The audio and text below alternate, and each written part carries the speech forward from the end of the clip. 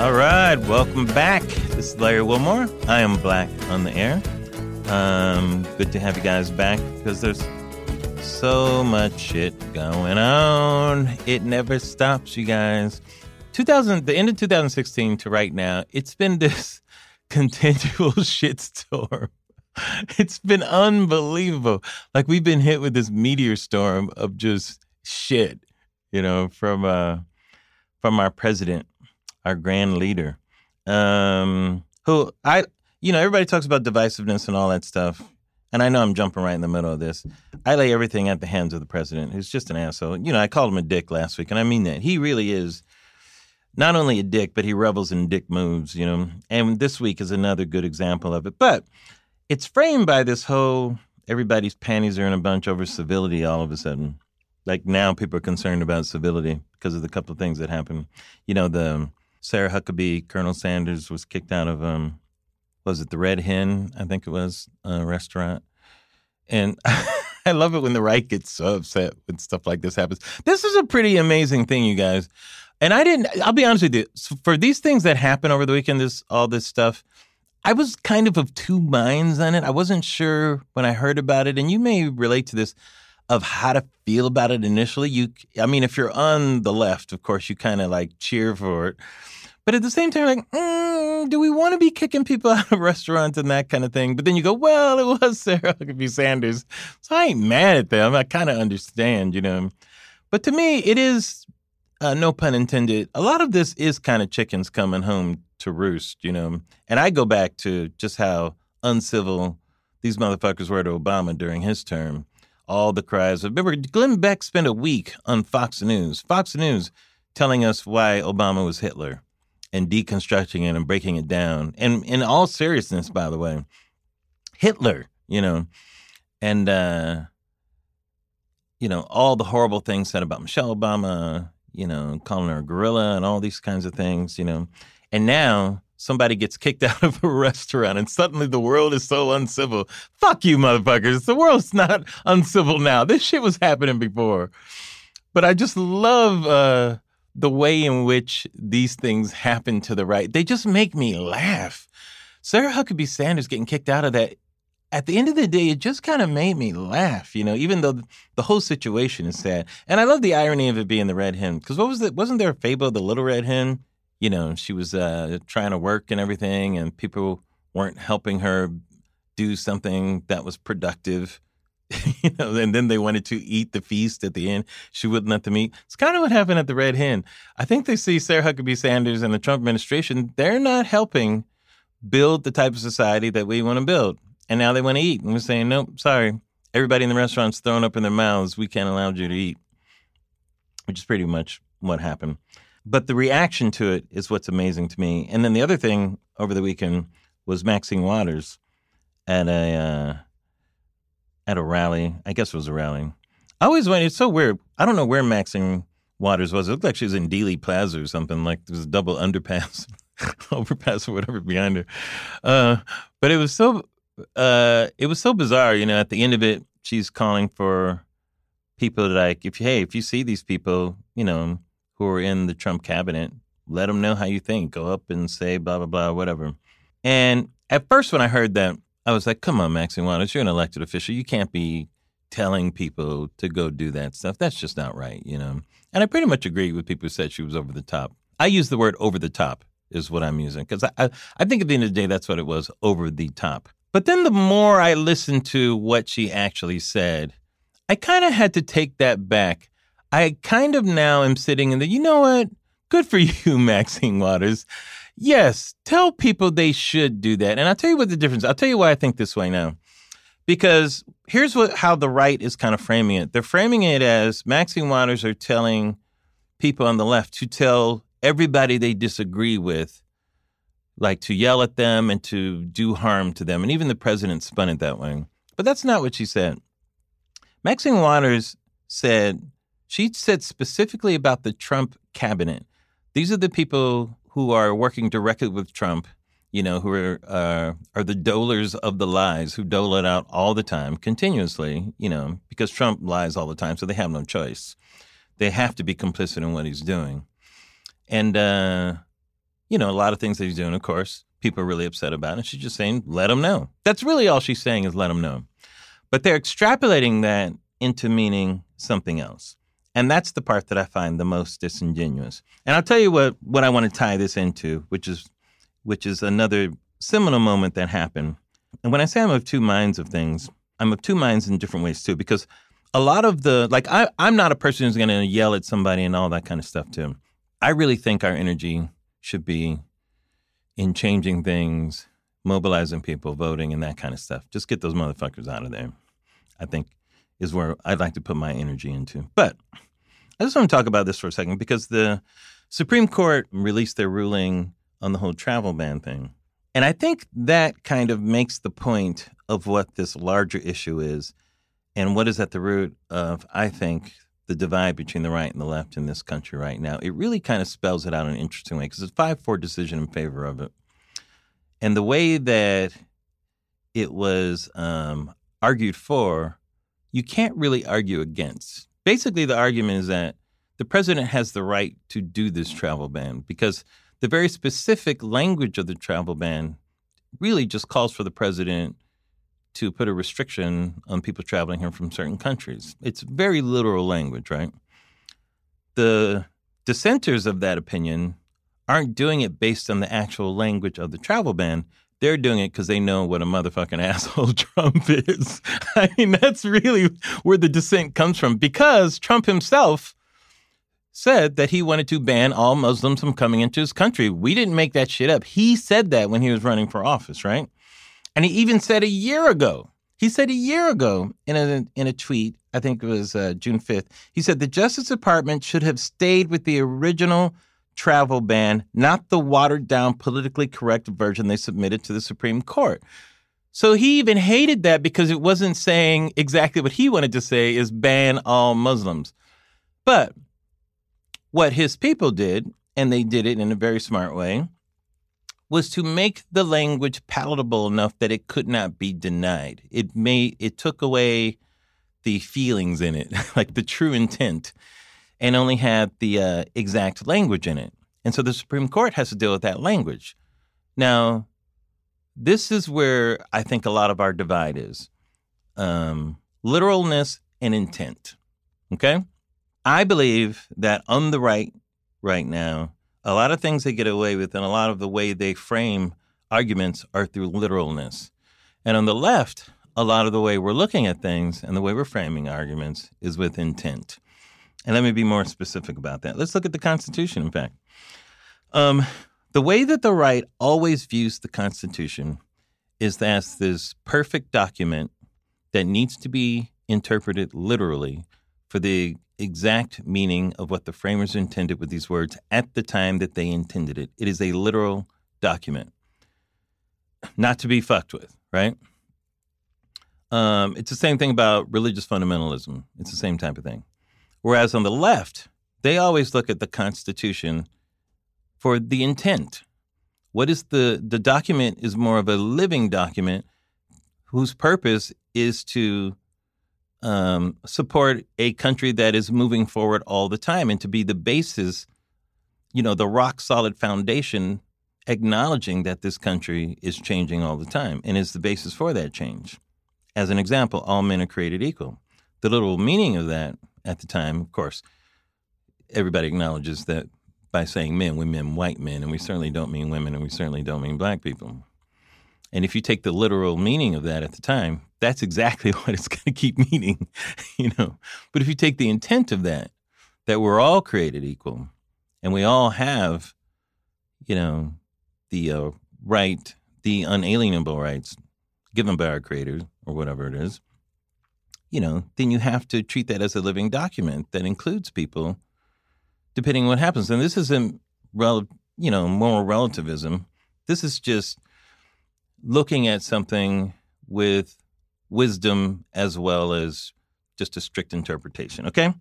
I believe that is how things are divided into this country and the way people look at things. And it's even when people look at words and all that kind of stuff and issues and everything.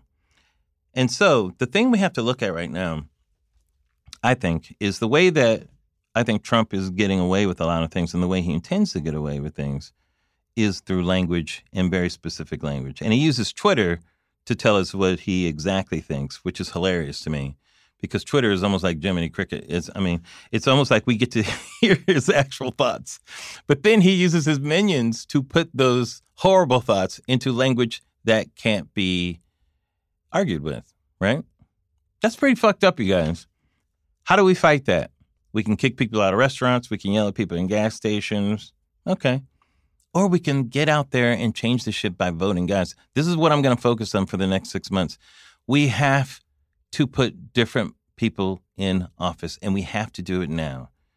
Biggest example is Mitch McConnell. Mitch McConnell won yesterday. This 5-4 decision on ideological lines is because the Supreme Court, Gorsuch, is on the right. And that was Obama's pick. And Mitch McConnell said, no, fuck you, motherfucker. That ain't going to happen as long as I'm here. I'm going to bet on the fact that this shit is going to change. And fuck the rules. I don't care. And the reason I can do this is because we're in power. Votes, you guys. It's all because of votes. Mitch McConnell kicked some ass. He kicked some Democratic ass. And we have to turn this around so we can do the same. Because here's what's at stake. Ruth Bader Ginsburg, she's close. She's like 85, I think. Kennedy leaves, it's not as big a deal because he's mainly on the right. But Ginsburg leaves, that's a huge fucking deal, you guys. That's huge. If she is replaced by a conservative, do you know how fucked we are and for how long? Seriously. This is the game that's being played for keeps right now, okay? This is the literal game, all right? This is not the crying game. This is not the shouting game. This is the literal game that is played for keeps. We have to change the balance in the House, and we have to set the rules down, and we have to have somebody running that House and running that Senate that when one of these people leaves before Trump is over, say, sorry, motherfucker, this ain't gonna happen. These are the rules you wanted to play with. We're going by the letter of the law. This is we're being literal to how you interpreted how a Supreme Court nominee should be handled and play their game against them, because that's what we're up against. We got to get out there. And that's what true civility is. Civility isn't just being nice. It isn't just showing manners. Civility is coming together as a civil society and making people uncomfortable and doing the right thing and yelling at people who are not doing the right thing when you have to. And sometimes kicking people out of the Red Hen because everybody is throwing up in their mouths. Sometimes it's that. I'm not saying I would do it. I'm just saying I ain't mad at it either. That's all I'm saying. All right. Oh, man, we have a fun show today. Mike Pesca, I'm talking to. I always forget to mention the guests at the top. I don't know why I do that, but Mike Pesca, he is part of the Slate podcast. He's one of my favorite people out there. He's so smart. But he has a book on sports out right now that's real cool. He's imagining alternate realities and futures. So we're going to come back and talk to him, and that's it.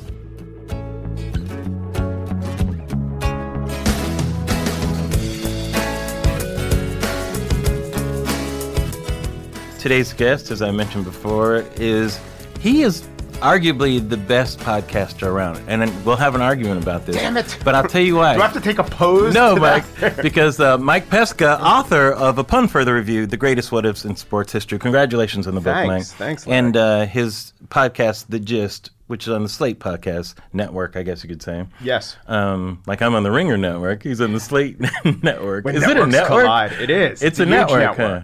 But Mike is so good, you guys. If you're not listening to The Gist, please. He's been doing this for a long time. He knows what he's doing, but he loves what he's doing, which is what I appreciate about listening to you, no matter what you're talking about. Yes. Which is always good. We just had episode 1000 on the Gist. Congratulations. Thanks a lot. At around episode 98, someone said, 2 episodes from now, damn it, I'm on a book tour. And I do love it. And the number one compliment that I get is friends of mine who haven't checked in with me in a while sometimes say, you haven't gotten a call because I just listened to The Gist, and that's you. I just feel like I'm hanging out with you. It's nice. I get that too, where people say, it's almost the same thing. I haven't talked to you in a while, but I feel like you're in my house. But since we both start our shows with some version of a monologue, what are we like as friends? What does that mean? Do you just talk at people for 7 straight minutes? Hey, how's it going? Wait, before we get into us, let me just talk to you about this. And then this me rant. punctuate it with an ad Yeah. for socks. Right, I know, exactly. Yeah, the ads are very weird. You Yeah. know? I'm still not comfortable doing them. I have no problem with them because I Right. know that's what allows us to do what we do. Yeah. Do you now? You've done so. It's 1,000. Is that what you said? I'm on 1,005 as we speak, something like that. So has this been a road that you've enjoyed? Is it lived up to your expectations? What you thought it would be? And When I first started doing it, so I worked for NPR for 10 years, and I Right. did sports You're for doing 7 years sports. for NPR. Yeah. And I said, I consistently have thoughts, many thoughts. Yeah. I feel like every week I have a bunch of thoughts that can't really go anywhere. Right. If they don't have an outlet in sports or if I write a freelance piece. Yeah. But will I really have, when I was thinking about the show, will I really have 2 to 3 thoughts a day? Will I be able to Yeah. generate that many thoughts? And that, until you do it, you don't know. It has not been a problem at all. yeah, isn't that interesting? I always find that it's when you sign up for something and you have to show up for something, do you actually have something in many cases? You know? It is a great boon to creativity. There are a couple things that help creativity, and one is limits. Yes. One is I agree with that, Yeah. by the way. Yeah. Many artists don't agree with that. I think it's very important. The artists that don't agree with it, maybe some people you've collaborated with, how's their work ethic? Because Yeah, often, no, you're right. yeah, if you put some structure, and this is what I did with the book, and Yeah. it's all about applying structure, and within the structure, that's when the creativity flourishes. Right. And if you look at, the Hays Code in Hollywood, and Yes. when they had to live by the rules, Right. that's also, it strikes me as not a coincidence that that's when film noir flourished. Because Yes. it's all about glances and sideward looks. And, Yeah. I don't want people to be censored, and I'm glad that artists can be as free to express, but it's great to have some walls, and then you could decorate the interior and go nuts. Well, what's interesting about that, I agree with you completely. It's a different type of art. They were forced to use language in many different subtle types of ways to hint at things that bluntness did later. Yes. Blunt language, which you could argue sometimes, if you look at your Mammoths and your Peckinpahs, people who did movies that had certain type of blunt language on purpose. Yeah. For art, I guess. But many times it's just lazy and sloppy. Right, so a couple auteurs come along, like Wu or Tarantino's ripping off those guys but paying homage, and they know what they're doing, and it's purposeful. Right. Then hundreds just ape that, and it becomes this deluge of meaninglessness, really. It kind of happened in comedy in some ways. Like Richard Pryor, to me, was the best motherfucker comic. Right. And what I mean by that, well, he and George Carlin, in different ways, were the best motherfucker comics. Because they used profanity in a way which lifted what they were doing. It didn't just get laughs. Carlin did it on purpose in a serious way, and Pryor did it in a personal way that nobody had really done it before, which made you feel like you were his friend. Yes, and that was definitely the way he was talking. And I think that, to me, the limits, there's censorship, there's the FCC, but great comics, like I've heard Gaffigan talk about why he works clean. And I think it's essentially because he wants to give himself some rules, right? Yeah. And he loves dirty comics. He laughs just as much as people who don't work clean. Yeah. So I really think that's going on. And I also think that so we're in this moment where there's this backlash to bro culture or toxic masculinity or whatever you want to talk about. And I think it came out from the era of Slobs versus Snobs and Animal House. And rebelliousness was the guys from Animal House. Right. And that was done purposefully and well. And then it just became, who cares? And Porky's it became and Hot Shot. an id expression. Right. Right. And then there was without any limits, it just became schlock, and now we're actually reacting against that. Do we have anything to rebel against now? You'd probably relate to this, but I was reading a good review of, I think, something about Groucho Marx, and the point was, One of my all-time favorites. it's not that we don't have geniuses along the level of the Marx Brothers, it's just that society is no longer Margaret Dumont. Yes. We know. Very interesting. Right. Although I would argue that Georges Kaufman would still be an important writer today who wrote a lot of the early Marx Brothers. Yeah, there are some things that transcends. The cleverness transcends. Because Perlman and yes, Kaufman. the Perlman and those people. Yeah. Because their wit is so interesting. It was always revealing.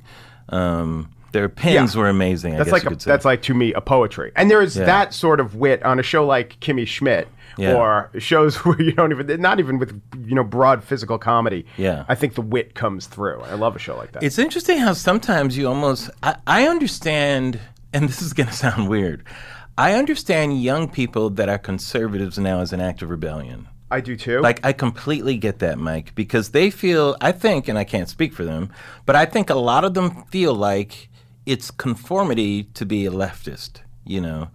And it's constricting. And the spirit of youth is to wish to rebel. And I know that they not agree with your professors. Yeah, yeah. And I know that they are who saying, are all in love. Well, we as a whole represent a rebellion against the patriarchy, but as a lived experience, it just has got to be so crushing. Yeah. And I sometimes wonder, because I have been in different times of my life, a registered Republican. In fact, when I was 18, I registered as a Republican because my dad said, if you don't, you're never going to get a job at the county pool. I grew up in Nassau County, and the Republicans controlled that. I didn't want a job at the county pool, but it seemed like as good a reason as any. That's funny. So I was a Republican, and my dad, who's a social studies teacher, always subscribed me to the New Republic and the National Review. Yep. So I always had both strains of thought. Yeah. And I found... By the way, if you're going to choose two, those are two really good ones that have some very excellent writing in both of them. And in the 80s, Michael Kinsley is editing one, and Buckley's still going strong at the others. And these are the exemplars, the best form of those points of view. Yeah. And so if I was a young conservative today, damn it, I hope I wouldn't be reading Breitbart and thinking that were true. Breitbart has nothing to do with Buckley. Right. So I have always challenged myself, and I always think there's a great virtue in exposing yourself to people you don't agree with. I listen to a podcast called The Editors of the National Review, the same National Review, and those guys are brilliant. Yeah. And they actually sometimes do change my mind. Yeah. Not on things like gun control, but, you know, Reihan Salam was talking about immigration policy and how not to be cruel, and I could absolutely understand where he's coming from in a way that if I only got my news, not even from partisans, but mainstream, non-inflected media, I wouldn't understand as much. But putting that aside, to go back to the college question, I sometimes ask myself that, and I sometimes say, I do think that that all the college republicanism that gets a lot of attention is really tied up with racism and nationalism, and that wouldn't have an appeal to me. But I did this talk at Yale where they have a club called the William F. Buckley Club, where he was, and it's basically centrists or moderates or just people who aren't doctrinaire liberals coming to campus and talking. And I said to myself, I don't know if you've had this moment, these are my people. These would be my people. Sure, absolutely. And it's going strong and not getting attention. What gets attention is Milo Yiannopoulos coming to campus. Sure, right. Yeah, but there are a lot of people who are looking for a wider point of view. That said, I've talked to people, friends of mine who teach at Harvard. A friend of mine taught a class on editorial writing, and he was saying that there are so many people with just non-doctrinaire liberal opinions who would say, yeah, I didn't express that in class. I don't feel that it's great to express it in class. And I used to think that those things were all exaggerated, just something that the right-wing media would jump on and say, oh, this is an oppression of speech. But I hear anecdotally that it goes on. And, you know, I got to worry about it. Right. I honestly think that hacky, opportunistic republicanism has overshadowed thoughtful conservatism. Yeah. Although that's my basic opinion. Although, to put it back on the Republicans and the conservatives, when the poster guy for thoughtful conservatism is Paul Ryan. And then when you really dig down into what he thinks... He's a hacky Republican. I know, but he's held out as the thoughtful conservative. Right. Yeah. Well, he was the budget hawk. Whatever that means. I think it was it's like some nickname. I think it's his haircut. I think how it comes to the peak. It's like a 30s sidekick or something. The budget hawk? Budget hawk. Or something like that. Yeah, let's knock down these doors. Yeah. The G-men are coming in and the budget hawk is swooping. Well, Ryan is one of the most disappointing of hacks. You know, because if I were on that side... I wouldn't know. I'd be so disappointed in somebody like Ryan. Like, to me, it's just expected now that there's so many on that side has just sold out to winning, because winning is what they're most interested in. So what do they care what horse is crossing the line? Not to say that the Democrats don't feel that way, but we just haven't had that Trump figure. There's been less winning, too. On The Gist, I did a spiel, which is the last segment on the show, comparing there was similar moments of choosing between the GOP and ABC when it came to Roseanne. They had a moment, like either you stand with the racist or you don't. Yes. So I played all the clips of Ryan saying that's textbook racism about the Judge Curiel comments, and I played the tape of Chaffetz, the Utah representative who has since quit, saying I'm not going to endorse him. He didn't endorse him, but he did publicly announced he voted for him. So they had their time of choosing, and what they chose is to stay with the racist. And ABC had their time of choosing, and they chose at a great cost. It's not as if there wouldn't have been costs to pay by separating yourself. ABC chose not to stay with the racist. And the funny thing to me is, what's ABC's mission statement? It's a network, it's an amoral network that makes money for its shareholders. And what's the GOP's mission statement? Moral exemplars. We are here to represent at least half of the policies of the American people. The difference, though, is that ABC Network is run by a black female. Sure. and the other Condoleezza is that close to power. Yeah. Yes, is run by a white male who, is the whatever. I've run out of ways to describe Trump at this point. But to me, Roseanne, that whole thing was like, you got it. Like as a comedian, like I always see her lecturing comedians on Twitter and stuff. Bizarrely, but she left out the most important rule of comedy: know your audience. And know who's paying your bills. Channing Dungey, a black woman who's the head of ABC, and she's going to make this analogy. Right. So that's interesting. So at least you could say she was not playing around. No. So, and this, to me, this was not even a right side, left, right type of thing. To me, I always feel racism falls in a whole different category. It's like, sorry, this is just a fucked up thing that you can't say. So, sorry, I don't care whether you're Democrat or Republican. This is not a political issue. Yeah. Stop calling black women apes. Let's start doing that. Yeah. And stop doing that. And let's not try to pretend there's an analogy to an orangutan and President Trump. It's not analogous. Do you think if a different person were in charge of that network, there'd be no chance that Roseanne would be off the air? I don't think it would have happened as fast. Well, how about Wanda Sykes immediately disassociating herself from the show? Black woman. Right. That had an impact. So if that show's on ABC and Wanda does that, and maybe some of the other writers... No. It's not the same. The color that showbiz cares most about is green. Mm-hmm. I mean, that's just the way it is, Black, white, whatever. Green is the most important color. And so do you think another similar non-African-American head of a network just doesn't think of it the same way, isn't as offended, doesn't think she could get away with it? I think it would, my personal opinion on this is I think it would have just been a different issue. I think they would have handled it where Roseanne would have done a mea culpa, a public mea culpa saying it was wrong. But I don't know if they would have actually canceled the show, because canceling the show is a very harsh punishment for somebody basically doing a drunken tweet, as she called her ambient tweet or whatever. But if she was truly... sorry about it, and she wanted to apologize, I'm sure people would say, all right, well, as Valerie Jarrett, who was so generous about it, said, let's make this a learning moment. It probably could have turned into that, and, they could have kept the show because the people who watch it like her anyway. Yeah. So it's not like people watching and go, I hate that Roseanne, but I'm compelled to watch this show. Yeah.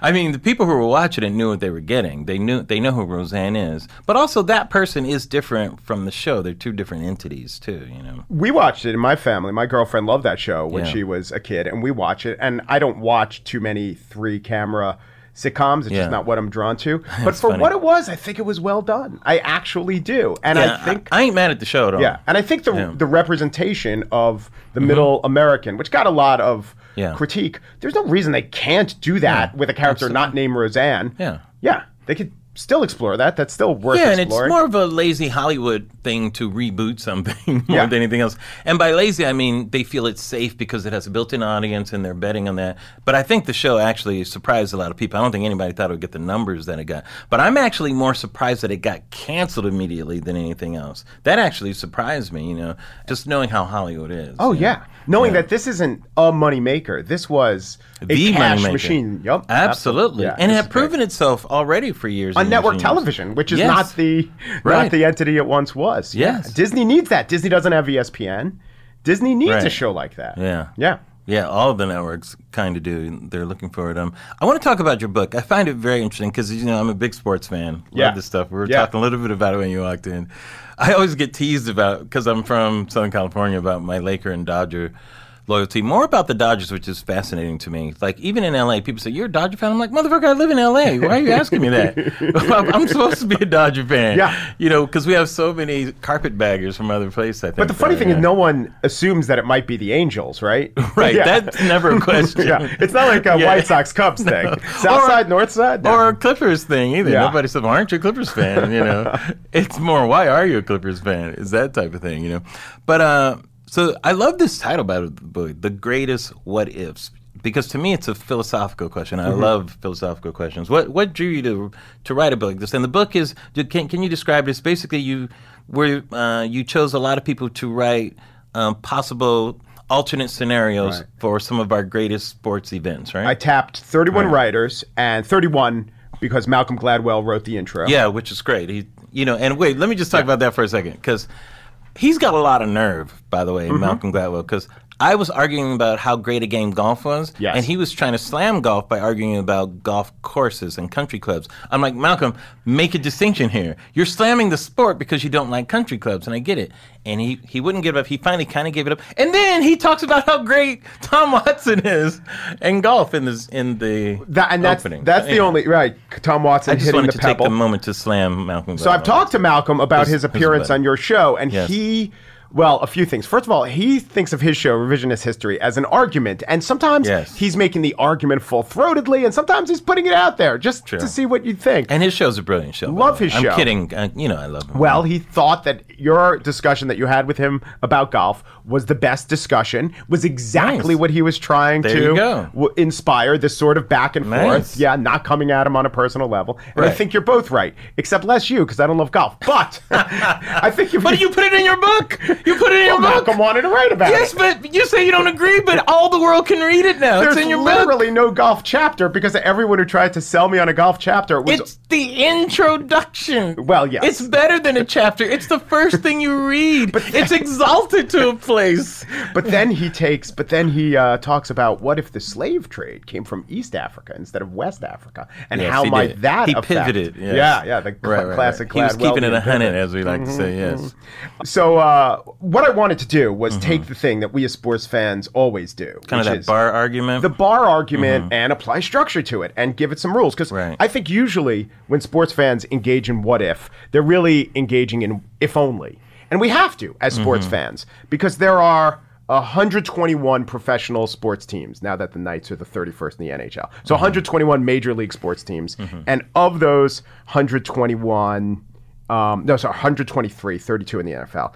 119 of the 123 will end their season on a loss or being eliminated from the playoffs. Right. So without what if, without hope, why would we keep coming back as an entertainment property? If the Star Wars movies disappointed us to the extent that our sports teams disappoint us, there'd be no more Star Wars movies. And I really think what if, and playing in our minds, in fact, rewiring our minds a little bit, where we say if we had made that draft pick, if the ref's call hadn't gone against us, especially if we're Sacramento Kings fans, for all these instances, but if only for this one thing, our team would win the championship. And I got to thinking about that because I worked for NPR for 7 years covering sports, and I did 7 Super Bowls and 5 World Series and Final Fours and World Cups and the Olympics. And there'd always be the winning team, and there'd always be confetti. And one time, and I'm covering it, and I'm in the moment, and I'm happy to be in locker rooms and talking to guys and feeling the sting of the champagne in my eyes. And I said to myself, I am, and I've raised my kids like I was raised to be Mets fans and Jets fans. And I'm a New Yorker. I could have been a Giants fan and a Yankees fan. Absolutely. I would have had 9 championships in my life. Instead, I had one. One in 86. And so I kind of said to myself... Well, Jets, How old are you? I was born 3 years after they won the championship. Yeah. Right. And the Knicks did win in 72, 73, but I was not a cognizant human then. I was on this earth. So because of... what if my teams had that moment, what the normal fan did, I said to myself, this is worth pursuing. And then I just gave it some rules, which is there have to be higher stakes than just the golf thing of every time I talked about... Then just, it would have been great. Oh, right. Then just, what if Tom Watson loses? Well, then Rocco Mediate would have won. What if Rocco Mediate loses? Well, then maybe Tiger would have won that major. With golf, it's always if one guy loses, the other guy wins. What are the ripples? What are the societal effects? So I wanted to talk about, like my Muhammad Ali and my Olympics chapter, it had to have a bigger effect away from sports. It had to have a societal effect. Or there had to be a ripple that you don't even consider, and the second and third order effects. Or it had to be such a solid argument. So Ben Lindbergh writes a chapter about PED testing in baseball back to 91 with charts and graphs and intellectual rigor. And you got to come out of that saying, wow, my mind has really changed. Or it has to be a history lesson in the guise of a what if. So Claude Johnson, who's with the Black Five Foundation, which is like the Negro Leagues of basketball, writes a story about Nat Sweetwater Clifton of the Harlem Wrens. Such a great name. Throwing a pass away. Right. And it basically means that the NBA doesn't integrate for 7 years. Well, the Harlem Globetrotters in those days were the black NBA, basically. There were the barnstorming teams. The Harlem Globetrotters was actually a Chicago team. The Harlem Wrens were the real New York team. Yeah. And the Wrens didn't like clowning. So guess which ones, society Right, glommed onto. of course. But the inflection point is this tournament where all the barnstorming teams and all the pre-NBA leagues get together, and the Wrens could win the whole thing. Sweetwater Clifton is down by 2 against George Mikan's Lakers, and he throws the pass away, and Claude Johnson argues they would have won because they had momentum on their side. And then when the league integrates, they have a team in Dayton. The team in Dayton folds, and they invite the Wrens in, but they have to take the folded team with their current record, which was, I think, 4-20. So they set the Wrens up for failure. But had the Wrens won that tournament, they could come in as a full bona fide member, and they were a great team. They would have been an inaugural member of the NBA. It's real interesting because a lot of this I call time machine thinking. Yeah. And time machine thinking is very fraught with logic based on things that actually happened and not like what I would call science fiction thinking. Yes. Which is the ability to imagine a future, which is most people can't really imagine, But I think a lot of time machine thinking just changes facts, But facts only happen because of events that lead up to those things, So it's very difficult to reimagine something, I think, In one of our chapters, what if the 2016-2017 Golden State Warriors had a time machine and played I read that was very cool. Every great team. I like how who wrote that one? Ethan Strauss. Yeah, I like how he described how the people would react to them coming back. It was very funny. He was good because he really leaned into, you could just use that as a conceit. Okay, they had a time machine. And you don't really stop to consider, like, what's the effect of time travel? Is it like going from West Coast to East travel Coast? To now? Yes. Yeah. Right. So, but he was also really good on considering that the Bulls constructed their roster in a way that they couldn't have known that the NBA would change this three-point shooting barrage. Right. So it's excellent science fiction, and it's also, I think, a pretty good way to think about if the Warriors would be good versus the teams of the time. But you're right. I always take into account that you can't just say change this one variable. Every variable around it changes. There's the ripples and the way and the consequences that we can't even consider. Does it deal with the butterfly effect at all? I did. Issue? I think you've talked about that a little bit. I did. Some of your interviews. What do you call it in your craft? What do you call it when you're doing a script or a sitcom and you do one pass over the whole script? Like a rewrite? Well, sometimes you do a character pass. Oh, okay, right? Sure. So I did a butterfly pass because I wanted to make sure that there weren't more than 3 references to the butterfly flapping its wings. That's and awesome. I didn't need consistency because sometimes the butterfly flaps its wings in Omaha and there's a tidal wave in Okinawa. So you could have different places very powerful where the butterflies, by very the way. good Nobody butterfly. questions how powerful these butterflies are. Yes, this is the Durant of butterflies. Yeah. This is, Well, okay. Before we get off the Warriors, I wanted to ask you, are you a big basketball fan? Are you a Warriors fan? I appreciate them from an I aesthetic appreciate them level. too. Yes. Are they the best team ever? Again, Which team, let's go back in time. Which team, because you also have to go by which set of rules you're playing by. That's right. If there's no three-pointer, I don't think that Steph Curry's shots make much sense. Well, they definitely do. Yes. I don't think Steph Curry makes then much sense. Then a lot of teams can beat them. But three-point shot is around, but there are different rules like around hand checking and aggressiveness and no flagrant fouls. Like if it's the rules of the 80s. Yeah, I don't know. I don't think that the Pat Riley Lakers, I don't think that Rolando Blackman with his hand on your back steering you exactly where he wanted you to go on the court. I don't think that jibes well with today's touch foul NBA. Right. So you're right. And when Ethan Because you're going to slow players down to a certain extent. Right. And one thing, and this is a cousin to the what if, so the all-time greatest player, if you want to tell me it's LeBron, I buy it. I mean, Jordan going 6 for 6, there's nothing you could say against that. Well, you can say Kareem Abdul-Jabbar, who's the leading scorer of all time in the NBA, who's not even the third or fourth in the conversation. Who has multiple MVPs, and has won championships with different teams. Who spreads over several eras. Do you think if the Milwaukee Bucks were the Knicks and a huge metropolis held on, and that was the only success they had, maybe Kareem gets elevated higher? Because it happened Because in people Milwaukee. forget about that championship? Yeah, I think so. Well, it's interesting because he played with Oscar Robertson, too, And he was Lou Alcindor for most of it. Yeah. I know. So maybe they just like, that was another brother, wasn't it? Wait, how come when Kareem wins his first MVP, it's listed as his second MVP? Isn't Kareem his Muslim cousin? Lou Alcindor's Muslim cousin who just looks just like her? So the cousin of the What If his greatest player, and depending on the universe of players you have to choose from, I think you can make the case I get the number one pick in this draft. If we're only playing with, say, the 50 best players of all time, I might pick Bill Russell. Because he's a teammate, because he's that just impressive and imposing backstop on defense. But you're going to get your scoring from somewhere if you're playing with the 50 best. Well, I think so. Shaq was nasty, man. Yeah. When you think of Shaq in the late 90s, early aughts, whew, a lot of people forget that Shaq, see, as a Laker fan. But with the foul shooting still is the flaw. Shaq made him when it counted. Yeah. Chamberlain couldn't shoot free throws. Yeah. And, he had a pretty good career. Okay, let's say we're casting the ultimate post-game show. Do you put Shaq or Bill Russell just for one segment? Bill is so wise. Oh, you mean who you're going to talk to? Yeah. Yeah, but Shaq was a genie in a movie. I mean, who's more entertaining than Shaq except Charles Barkley? That's right. Did Shaq rap with the Foo Schnickens? Was that one of his bands? So Russell never did that. Yeah. Dude, have you met Bill Russell? No, but I had Kareem on a podcast, and he talked very fondly about Bill Russell and said some stories that I did not know about. Kareem really looked up to Russell. He was really an icon for him, and rightly so. Kareem is one of these guys. Russell doesn't get enough credit, by the way, for a lot of things. Yeah, for just being socially aware and for being brilliant. Right man at the right time. When I met him, everyone asked about his rings. He has a special ring made for just one ring for all the 11, which I think is amazing. Oh, that's cool.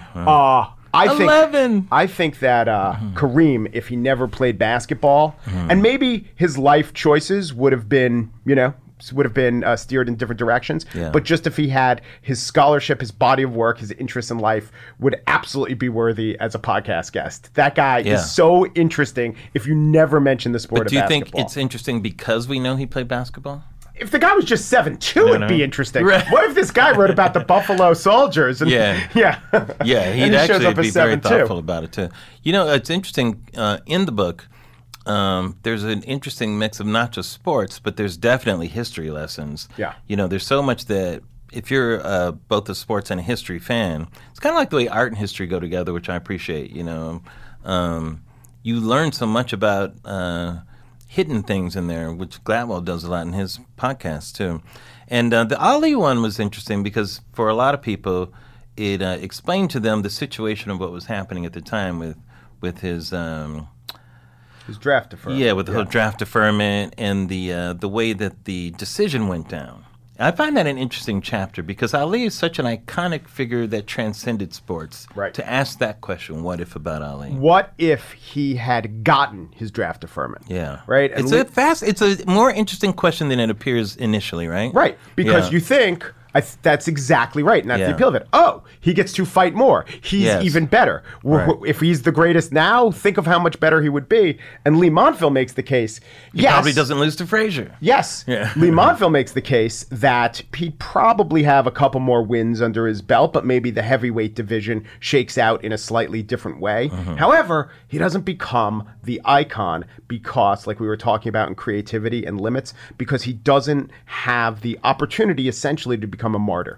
He's a mouthy guy who doesn't want to serve in the war, and then he said, okay, you don't have to serve in the war. What has he ever sacrificed? What has he ever stood for? Right. It's all self-serving. The kind of closed-minded American who didn't like him at the time when he changed his name from Cassius Clay still doesn't like him. For 3 years, as he's wandering in the wilderness, as he's made to pay his penance, people come around. People sour on the war, but people come around to how convicted he was, how much he really meant it, and the fact that he never strayed and never swayed, I think really convinced people that this is a guy who lived his beliefs. Yeah. And that's the guy he became. And without that, good case that he doesn't become a martyr. Also, I was talking to Dave Zirin, who also wrote an Ali book. He just points out from a boxing perspective. So Ali starts, he's really slippery, he's hard to tag, he's a swift fighter. By the end, he's slow. He's plodding, but he's a powerful fighter.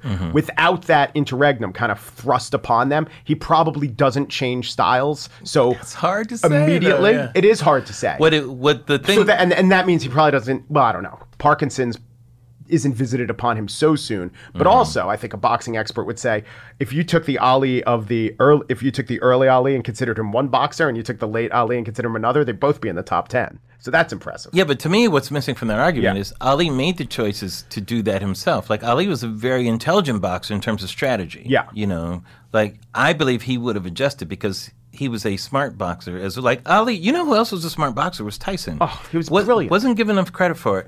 Tyson and Ali both had the ability to break down boxers of all eras and tell you exactly why they were great. Yeah. Like, what were their weaknesses, how they would have fit in that equation. It's fascinating, you know. And Tyson is in the book as well. What if he had beat Buster Douglas? And the idea is there. And why is that an interesting argument? Well, I think the Tyson Buster Douglas one. I didn't know that it would be until Jeremy Schaap convinced me that how the heavyweight division changes, and also it probably is true that he's never wandering around judging whatever pageant was in Indiana, so maybe he doesn't go to jail for a time. Yeah, that's important. He wasn't idle, right? Yes. That's hilarious. Yeah, I think that Tyson and Ali are pretty interesting because you might not think this about Tyson, but to some degree, he has this tremendous amount of self-awareness.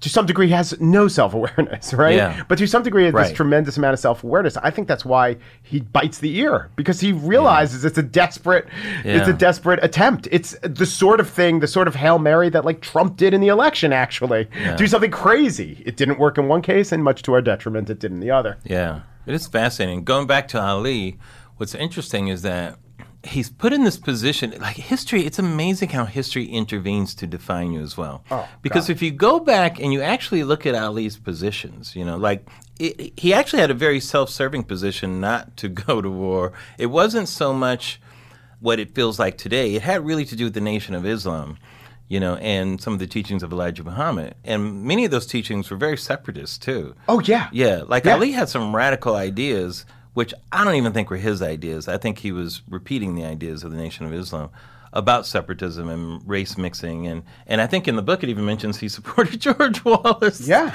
You know, and that sort of thing. But he said things like that on shows, and they were kind of overlooked because he was treated as a buffoon at the time. Yeah. And kind of as a clown. So it's interesting. I don't believe those ideas could have held up had he not had the war and those things that were bigger things going against it. You know, it's so both crazy and annoying how history is defined not in that moment, but what we've come to expect or what we've come to believe. And the idea of Ali as the secular saint is so defined by the fact that the war was shown to be a huge mistake. Right. And Americans turned on the war because of the body toll. Yeah. And, you know, I did an interview with Brian Kilmeade of Fox and Friends, and he told me that Ali was his favorite athlete of all time. Wow. And knowing Brian Kilmeade's politics, I said, that's kind of surprising. And he just cited his charisma and his rebelliousness and how his dad didn't like Ali. So he liked Ali, just his personality. But not his character. Ali was so great that he could make you love him and become this secular saint, this icon, even if you don't deeply engage in what he was actually saying. Yeah. And I think our society, time and time again, in the moment, vilifies people of a certain just of a certain character, and Ali is that kind of person, vilifies those people, and then comes around, and then we forget we vilified those people who were seen as rebels at the time, and we can't even recognize it in the moment when the same thing is going on. And then the flip side, what's interesting to me, Mike, is you look at Joe Louis. Now, Joe Louis decided to enlist in I think it was the Army. Yeah. And Joe Louis, Americans loved Joe Louis. Like, he was actually an athlete that the white public embraced. Sure. As a hero, which was revolutionary in that day, to have a black hero who beat the shit out of white guys. You know? Nazis. Yes, well, Max Schmeling, yeah. But out of the bum of the month of whatever it was. I mean, I'm just breaking it down for its essence, you know. And he had all that popularity. He was an American icon and is almost forgotten at his death. boxing Isn't that amazing? Boxing was the most popular sport. Yeah. A black guy's gonna be the best at it. He was just the best at it. So America, I guess, consciously or unconsciously had a choice. What do you do with it? 30 years before with Jack Johnson, or 20 years before, there was all this denigrating of his accomplishments. You know, he just got pardoned, and the New York Times did a story, really interesting, looking back at their coverage of the time, and they just shit all over. It's terrible. him. I've read a lot of those newspapers at the time. Nothing. Everyone he beat was a tomato can. Every accomplishment that should be conferred upon him was denigrated. And the out-and-out racist comments that were made about him, too, were amazing. It seems like it just took, especially at the time when we're on the brink of war, it would just take so much mental energy to do that to someone like Joe Louis, who also wasn't violating the Mann Act, as far as we know, right? So it would just, I think, tear the nation apart. So the better strategy for unifying a nation about to go into war was to find a very conscripted peace to make with its black champion, which is to make sure he never transgressed, and then to say, essentially, he's one of the good ones. Well, he's one of the good ones, was definitely what was said, but it was accepted back then by everybody. Yeah. Because blacks also desired to have one of the good ones representing them at that time. You know, they did not want like a rebel. It's like, brother, what are you doing in there? Don't be messing up stuff for us. You know, it's always that type They're going to pound cake him? Yes, exactly. Also, the Billie Jean King, Bobby Riggs thing, I didn't have a chance to read that one, but I remember that when it happened, and I found that a fascinating thing. To me, I was kind of young, and I didn't understand why they were having this. Like, I'm like, this guy's so old. Why? What's going on here? You know? I was young too, and I was rooting for Billie Jean King at the time. I didn't even know who either of them was. I couldn't tell you what a feminist is, but I'm like, why the old guy gets the tennis champion? I didn't like the way he was trashing her. Yeah, I'm like, I hope she kicks his ass, and I didn't have any kind of point of view in terms of feminism or that type of thing. It was a pure sports angle on it. I'll tell you, I'll tell you a little bit how that ends, and I wanted to have a chapter like this. So what if she had lost? Yeah. The answer is she definitely would come back and kick his ass the second time. They would have a rematch? She'd have to. That's just who Billie Jean King is. Right. We're not saying she wasn't losing. The conceit of the chapter is what if she lost? Let's give her a hamstring injury or something like that. There is no stopping Billie Jean King from beating Bobby Riggs. Yeah. She also looked at, at the time, Chris Everett was on the scene and Martina Navratilova was 18 or 19. She's the one that she would demand a rematch and get it. Yeah. Yeah. Well, Martina Navratilova, it wouldn't have been a contest. Yeah. So. Also, there's a chapter about Nixon. Now, this is fascinating. So Nixon played football? Yeah. So we haven't even mentioned, there's a 5-episode Upon Further Review podcast. Yes. Please where mention we took that, which is different great. Episodes, different chapters, and turned them into real audio. So you're taking from the book and making podcasts out of it? Yes. Sometimes it's the reporter who's doing it. So sometimes it's a modified version of that. Steve Kornacki of MSNBC wrote a chapter, What if Drew Bledsoe never got hurt and Brady took over? So we act that out. I look at the title of that and I go, whatever. Yeah. It's the Patriots. I want to have a very meat and potatoes sports. That is true. There is something about, so what are we going to give him, 3 more championships? I hope you didn't give him more than a page on that. No, well, what we did on the podcast was we invented this fake Boston sports radio show, Dougie and the Donk. And in that universe, the Patriots have been awful for 18 years. And they get Steve Kornacki on the show to say, I've been through Patriots history. I really think this 199th overall draft pick, Tom Brady, could have been their savior. And the guys are like, Tom Brady, what are you talking about, bro? So for the Nixon chapter, we got Leon Neyfakh, who did the Slow Burn podcast. I don't know if you listened to that, which was all about Watergate. Yeah. And he reported the chapter from the book. The chapter from the book's written by Princeton historian Julian Zelizer, because Nixon loved football, but weighed 150 pounds and played line. And he was terrible. And he was an abused tackling dummy. But the fascinating thing is, I am not a tackling dummy. Tackled me in my Republican cloth coat. The fascinating thing is the lessons that he learned from his coach, Chief Newman, were absolutely the lessons he took into politics, which is essentially winning is the only thing, and there is no glory at all to being a loser, and do absolutely anything it takes to win. And the other thing that Leon fleshed out is when he's at Whittier College, home of the Poets. Yeah, he played football for the Poets. Yeah, that's in my head, Whittier. There was an eating club or fraternity, but it was for the quarterbacks and the running backs and the skill positions, and there was no equipment equivalent club for the blue-collar guy, and Nixon started it. He started the fraternity for the lineman, the forgotten man, and that is exactly his playbook as a politician and as president. Yeah, it's fascinating. And the question if he had been good at football. Right. So, because his career happened because he wasn't good, is what we're assuming, right? It's armchair psychology being what it is, but right.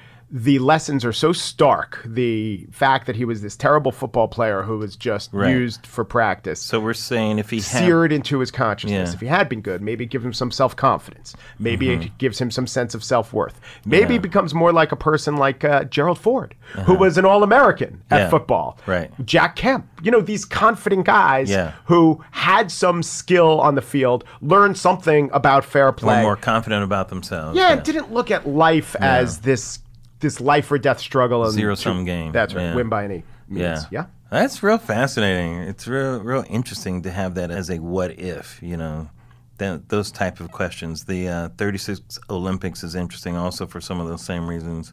I mean, when I think of what Jesse Owens just meant to the country at the time, and yet, you come over here and you're treated a certain way and not having that opportunity. Those are always tough ones when you think of, would history have done the same things just in a different way? Especially a lot of people pose that as an answer when they don't want things to happen too quickly, like during the Civil Rights era. They say, well, why are we in such a rush? Good people will do the right thing, in the right time. I always think when it's you who's getting shit on, you want them to stop shitting. Yeah. You don't want them to get constipated for it to stop. Yeah. William Wilberforce, I'm sure, was thinking that when he wrote Amazing Grace 100 years prior. Right. That chapter, so I don't think that if the U.S. had boycotted Hitler's Olympics, I think Hitler still rises to power. Shira Springer, who wrote the chapter, argues that. And Leni Riefenstahl still does her documentary. Right. She's still, Albert Speer still builds his building, all that stuff. What doesn't change is Nazism. What changes is the Olympics. Because the Olympics became this means to burnish the credentials of a dictator.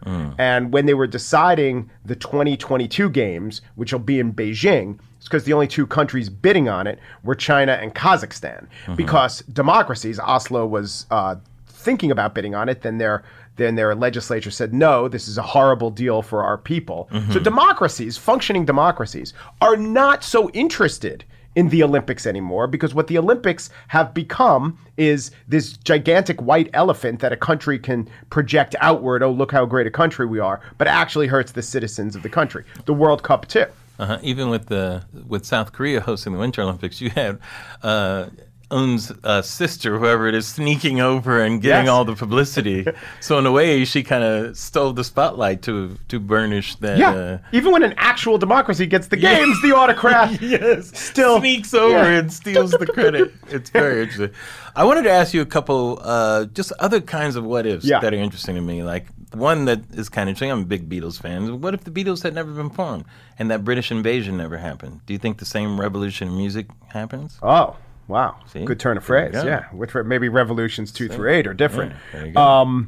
What if, so do you think that you need the alchemy? So if we were to write this chapter, and you pitched it to me, I would say, all right, let's talk about how it doesn't happen. Yeah. Maybe we focus on the alchemy between Lennon and McCartney. Okay. What if those, the greatest singer-songwriters of their generation, didn't grow up less than a mile from each other?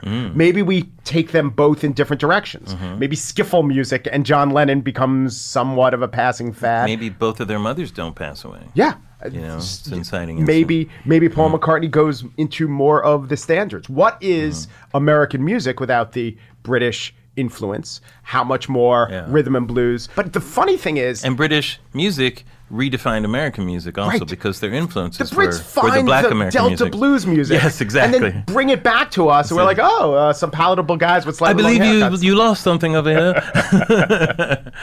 Yeah. What if all these guys with British accents didn't sing in that fake Muddy Waters style? Yeah, right. That's a great one. Yeah, it's a larger... Does the British invasion happen without the Beatles? What about the Animals? What about the Rolling Stones? I mean...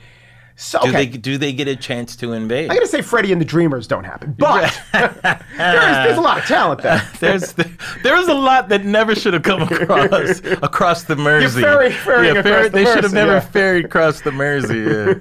It's very interesting, though, because it was such a huge event. at that time, you know.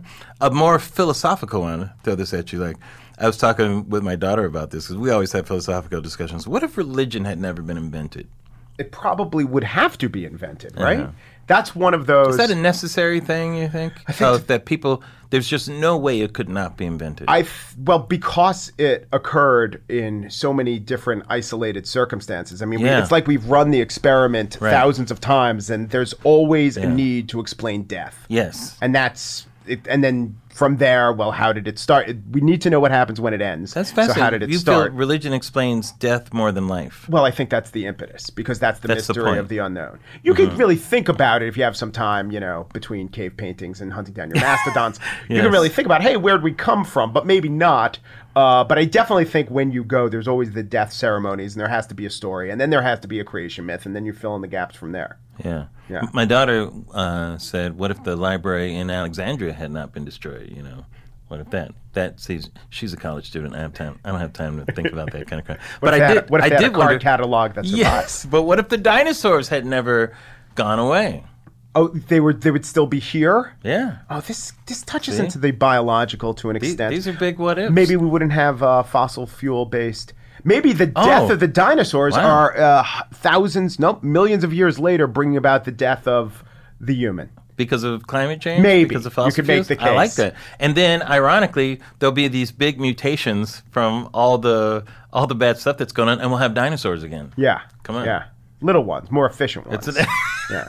Well, why dinosaurs? Dinosaurs, the original disruptors.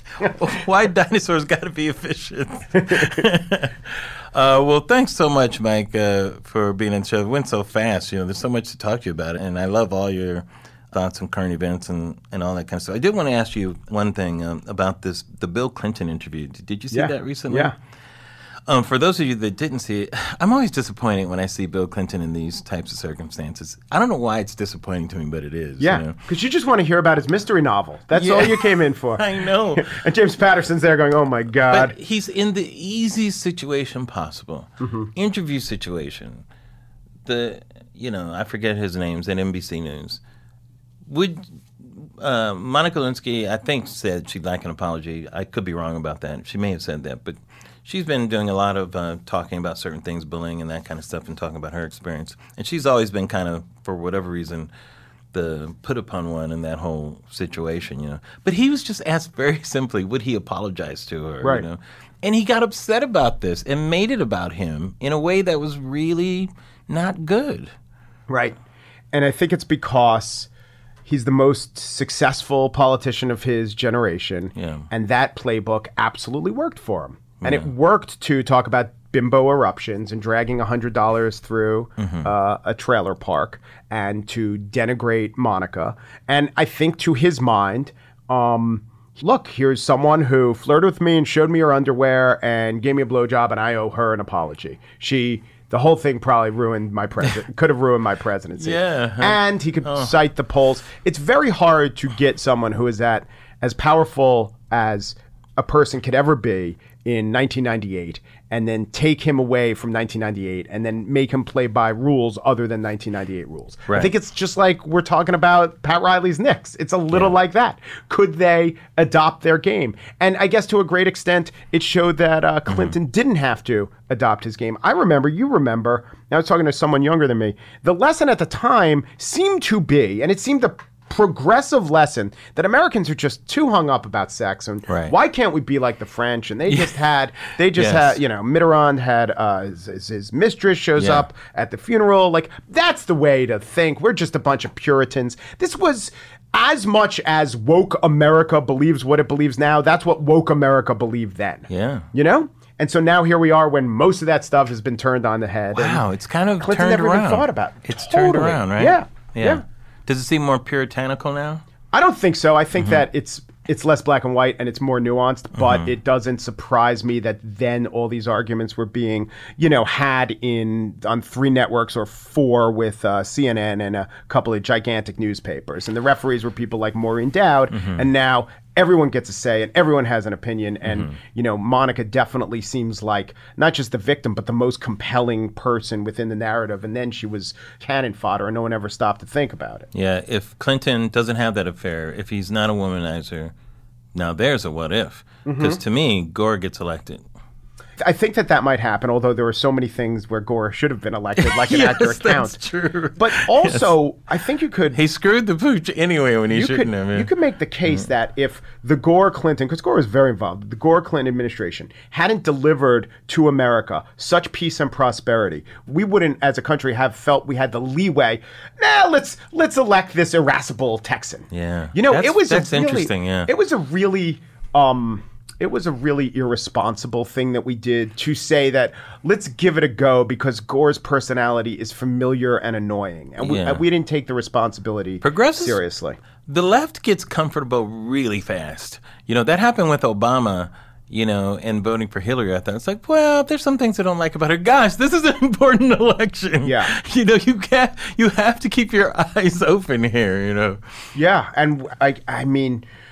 Something about the steadiness and the calmness of Obama convinced us that things weren't as tumultuous in America as they are. Yeah. And then again, things were more civil, maybe. Sure, because, you know, Obama had this way, and even though he was, you know, underwater in popularity for stretches of his administration, like, what is reality? There is all this stuff going on and things are crazy, but look at the president. Look how he talks about steering the ship of state a couple degrees, and then we get, you know, gay marriage being legal. And that's the definition of progress. That's the definition of reality. The slow, steady, factual basis is what's real. But, you know, the tumult under the surface is very close to being real. I mean, then again, you could... And so my point with Obama is that No Drama Obama possibly convinced us that there would never be such tumultuous drama as we've experienced. Yeah. But you can also say that but for James Comey making his announcement and the Russians doing their thing with the election and Hillary Clinton not visiting states in the upper Midwest, maybe she gets elected and we still don't recognize the state of America. Our definition of a state of America does hinge on 80,000 votes, right? We have defined reality to such a huge extent by those 80,000 votes, by the fact that, you know, I think so much of that is bullshit, personally. Yeah. It's the only identity politics which is okay, you know, for people. But if Obama doesn't run, do you think Hillary would have been elected in 2008? Probably not. She beats McCain? Probably not, because it would seem that that was a change year, and maybe McCain-Palin seemed more changed. He doesn't pick Palin, though. Yeah. Not if Hillary's running. I think if Hillary's running, he's more inclined to pick a woman. Think so? Yeah, definitely. What if he picked a brother? Michael Steele, and who's the bench behind him? Very good, Mike. Although I do think if Colin Powell had decided to run in 2001, we might never have had Obama. Yeah, but Colin Powell running is one of those things that it just seems an impossibility. Yeah. You know what my favorite thing Colin Powell ever said was? There's a few of them.